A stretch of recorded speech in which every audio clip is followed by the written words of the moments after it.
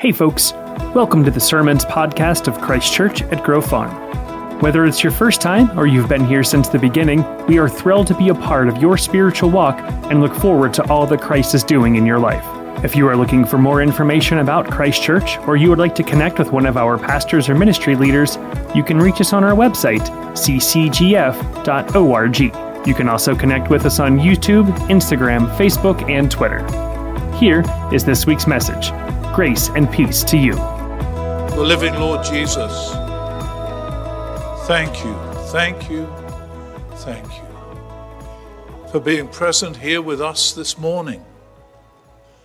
By the power of your own living presence, you come and lift our hearts, open our minds, grasp a hold of us, and so embrace us that your very life-giving Spirit fills us with joy and anticipation and a living hope. So whatever we now feel as we come into your presence, having sung of you, to hear from your word, take my lips, Lord Jesus, and speak through them. Take our minds and think through them. Take our wills, Lord Jesus, and bend them to your own. And as we have already considered, Lord, please take our hearts and set them on fire with love for yourself. We pray this for your name's sake. Amen. Well, one more Easter sunrise service. And to think that there is a living Lord Jesus here with us, who walks amongst us, who comes to visit with us. He knows who we are, comes to us personally. It's an amazing thing for me to be able to stand here and say these words to you. I was not raised with any knowledge of what I've just said. And Easter, for me, as a lad growing up in England, was all about Easter eggs and Easter bunnies made of chocolate. I had no idea that the Christian faith absolutely stood with any kind of credibility on the resurrection of Jesus. That is, his coming to life again after he had been crucified. I knew that he'd been crucified. You couldn't miss that in England. There were crosses everywhere, some of them with Jesus still impaled upon the cross. An image you couldn't miss. I knew that on Good Friday, Jesus had died. And for 16 years of my life, I did not know that 3 days after they killed him, he walked from the grave alive. I didn't know it. And when a young man, shared that with me, it was a revelation that Jesus was alive. Now, over the years since then, I've come to discover the overwhelming evidence that this absolutely central, cardinal, monolithic statement that Jesus rose again from the dead has so many credible historical supports that it outweighs any skepticism if you would but take a look at the evidence. And just one or two pieces can I consider with you this morning. The passage read for us from 1 Corinthians chapter 15 about the resurrection was written and sent in 52 AD. Now, even the most skeptical of scholars, we have many skeptical scholars of New Testament writings, but all the skeptical scholars agree on two things. One, that Paul wrote this epistle, this letter to the first, which we call 1 Corinthians, a letter to the Corinthians. We call it 1 Corinthians because there is a second letter that came later. They agree that Paul wrote it, and they agree that the dating of that letter is somewhere between 52 and 55 AD. Now, just for simple math, let's make it 53, because that is 20 years after Jesus died. We measure time in the West from the birth of Jesus. He died at age 33, therefore 33 AD. If Paul wrote this letter in 53 AD, that's 20 years only after the death and resurrection of Jesus. How often do you hear it said that these scriptures was written so long after the events that they're clouded in myth and sort of hearsay and make-believe? Not so. 20 years only between the death of Jesus and Paul sending this letter. But Paul had already been to Corinth several years before. That's why he's writing to them. He went to Corinth and preached about this living Jesus. In fact, chapter 15 actually begins with these words. I want to remind you of the gospel I preached to you. So he's looking back several years to when he visited Corinth. So what he's writing here, he's already preached to them. And if you just take it for simple, easy reckoning at this time of the morning, say 3 years before, then instead of being 20 years after the resurrection of Jesus, it's actually, say, 17 years. But Paul was not converted at the time of the resurrection. Several years later, and while it's not clear how many years, you can pick a number like 3 or 4 or 5 years. But when you add that from the time of his conversion to the time of his preaching in Corinth, it's not even 20 years. It's somewhere closer to 15 and maybe closer to 10. This is not some sort of hearsay. Can you remember 15 years back? Some of you can remember when we started this church. That was 25 years ago. I'd like to dedicate this sermon to one of those men, Frank Melnick, who just went home to be with the Lord Jesus. The COVID disease and the preceding threats to Frank's life brought an end to his life here on earth. But Frank is home with Jesus. And he was one of the founding members. And we talked often about the early days, preceding even the beginning of Christ Church at Grove Farm. We go back about 50 years when his wife invites me to come and have dinner with them. And I ask him the question at dinner, what on earth are you doing for the Lord, Frank Melnick? Well, he was struck almost dumb. He didn't know he had to do anything for the Lord. And that was the beginning of his journey to coming to faith in a Jesus who loved him enough to die for him. And it's a shame he's not here to tell that story, but I'm thrilled to tell it for you, because when he died, that was just the end of his body. Frank is home with Jesus. And I remember graphically these instances I'm talking to you about, just like I remember my marriage. Kathy and I were married over 50 years ago. I can remember what we wore. I can remember after our marriage, we stopped at a Howard Johnson's We've actually taken a couple of our daughters when they were little to that Howard Johnson's and said, this is where Mummy and Daddy sat right after they were married and had a cup of hot chocolate together. We actually stopped and pulled around the back of Howard Johnson's and got the balloons and the rice and all the stuff that had messed up our car so that we could drive off in innocence. That is, not declaring newly married. Over 50 years ago, that is graphically clear in my mind.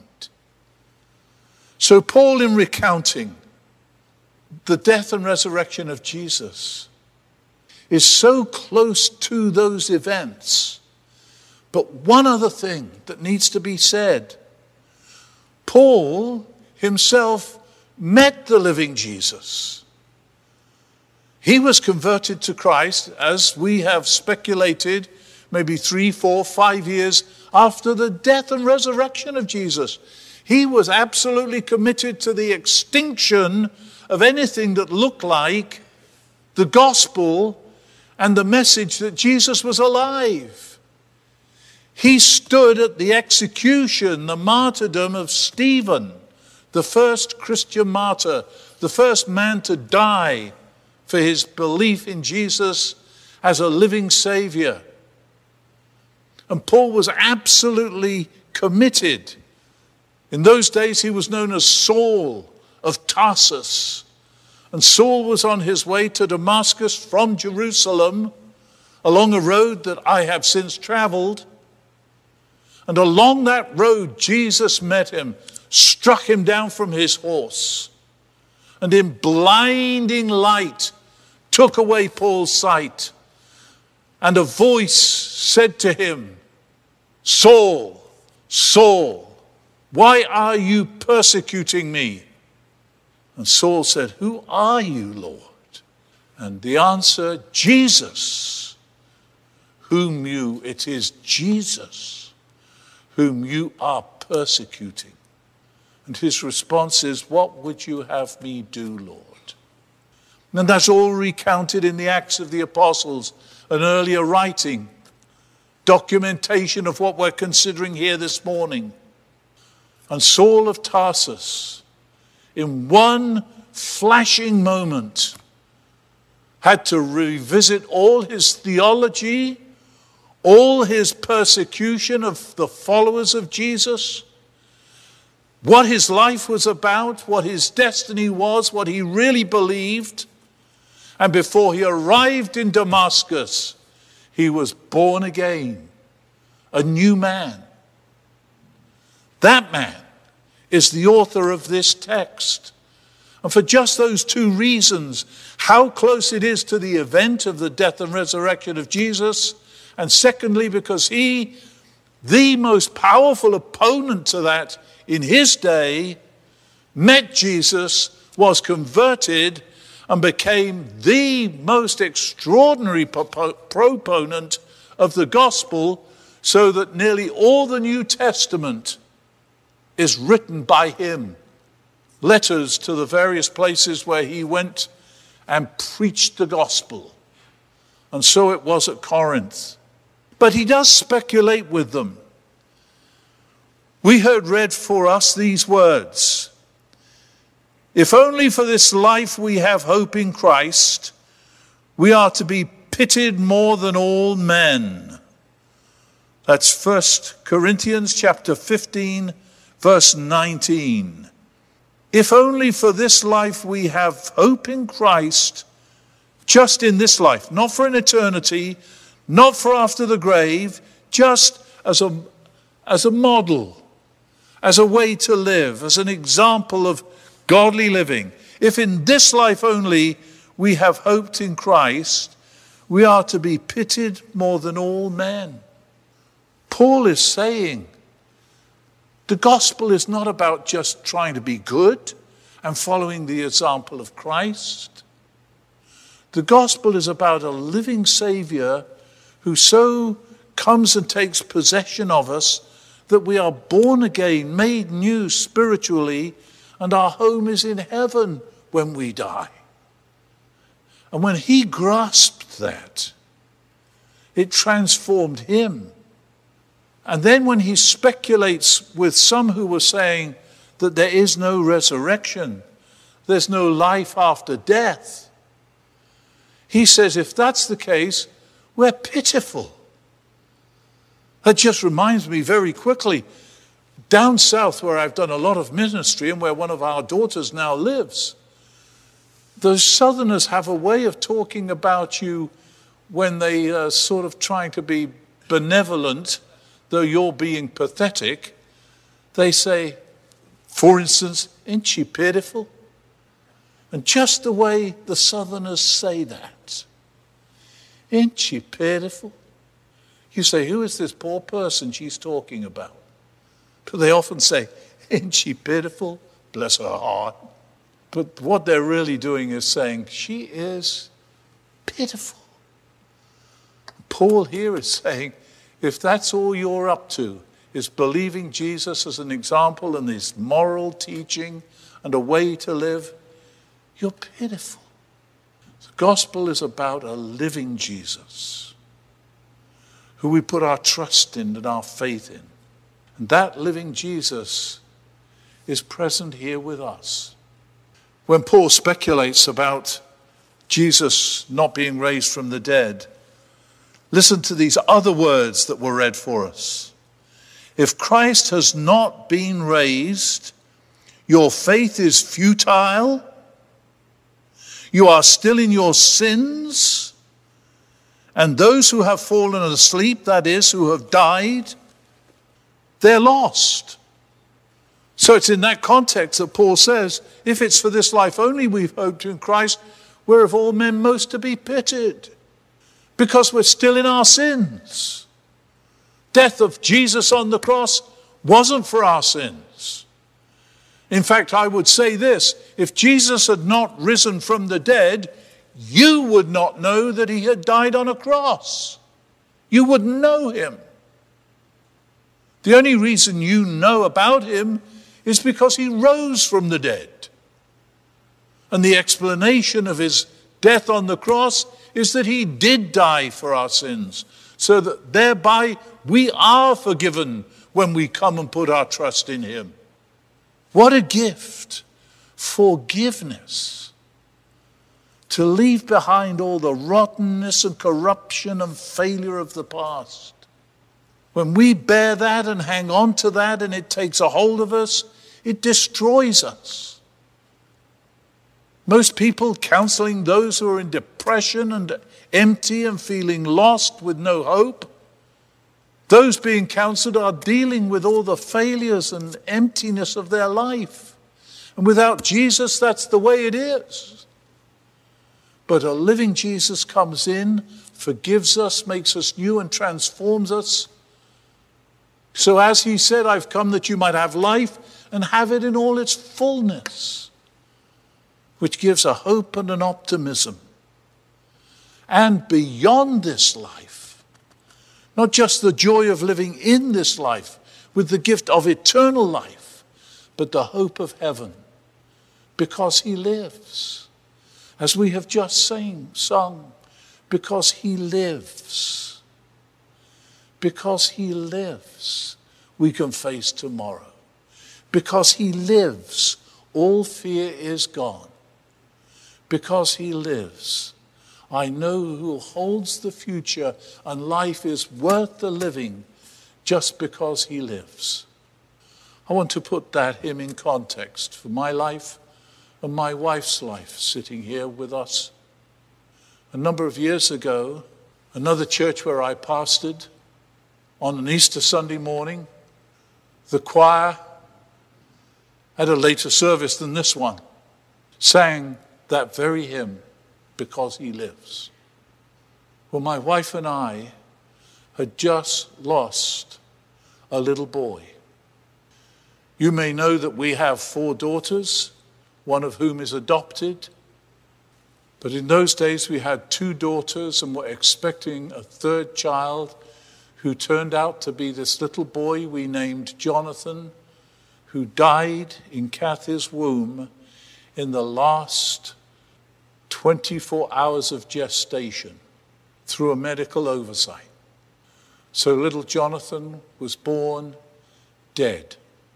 My wife was blind for any number of days following the loss of Jonathan. And she was in the hospital desperately ill. And while she was there, blind, and though she didn't know it, fighting for her life, she had a vision. She saw Jesus. And this was the situation. The girl who became our adopted daughter came into our lives because her mother was dying of cancer when her dad died of a stroke. These were friends of ours and members of our church life together. And when I visited the mother of Susu, who became our daughter, when I visited her, the mother, while she was dying, she said, "I have a favor to ask of you. When I die, will you take Susu to be your daughter?" I asked her who she wanted to live with when I died, if you can imagine that conversation. And she said, "If you send me to live with Unky," that was an uncle, she said, "I'll run away." So her mother said, "Well, who do you want to live with?" And she said, "John and Kathy Guest." And at age 16, Susu came into our family. And the very weekend, it's hard to imagine the co-relationship of these events, but the very weekend that we were celebrating via a memorial service the death of Susu's mother was the same weekend that we lost Jonathan.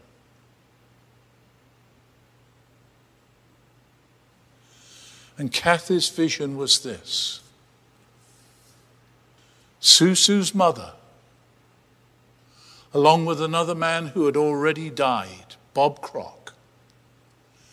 Susu's mother and Bob Crock came to Kathy, and the mother was holding Jonathan. And she said to Kathy, "You take care of Susu. I'll take care of Jonathan."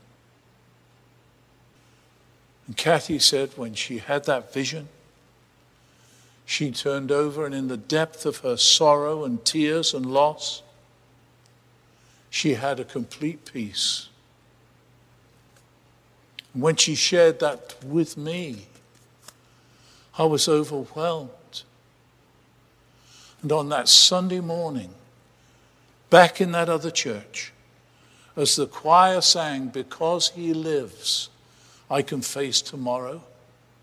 Because he lives, all fear is gone. Because I know who holds the future, life is worth the living just because he lives."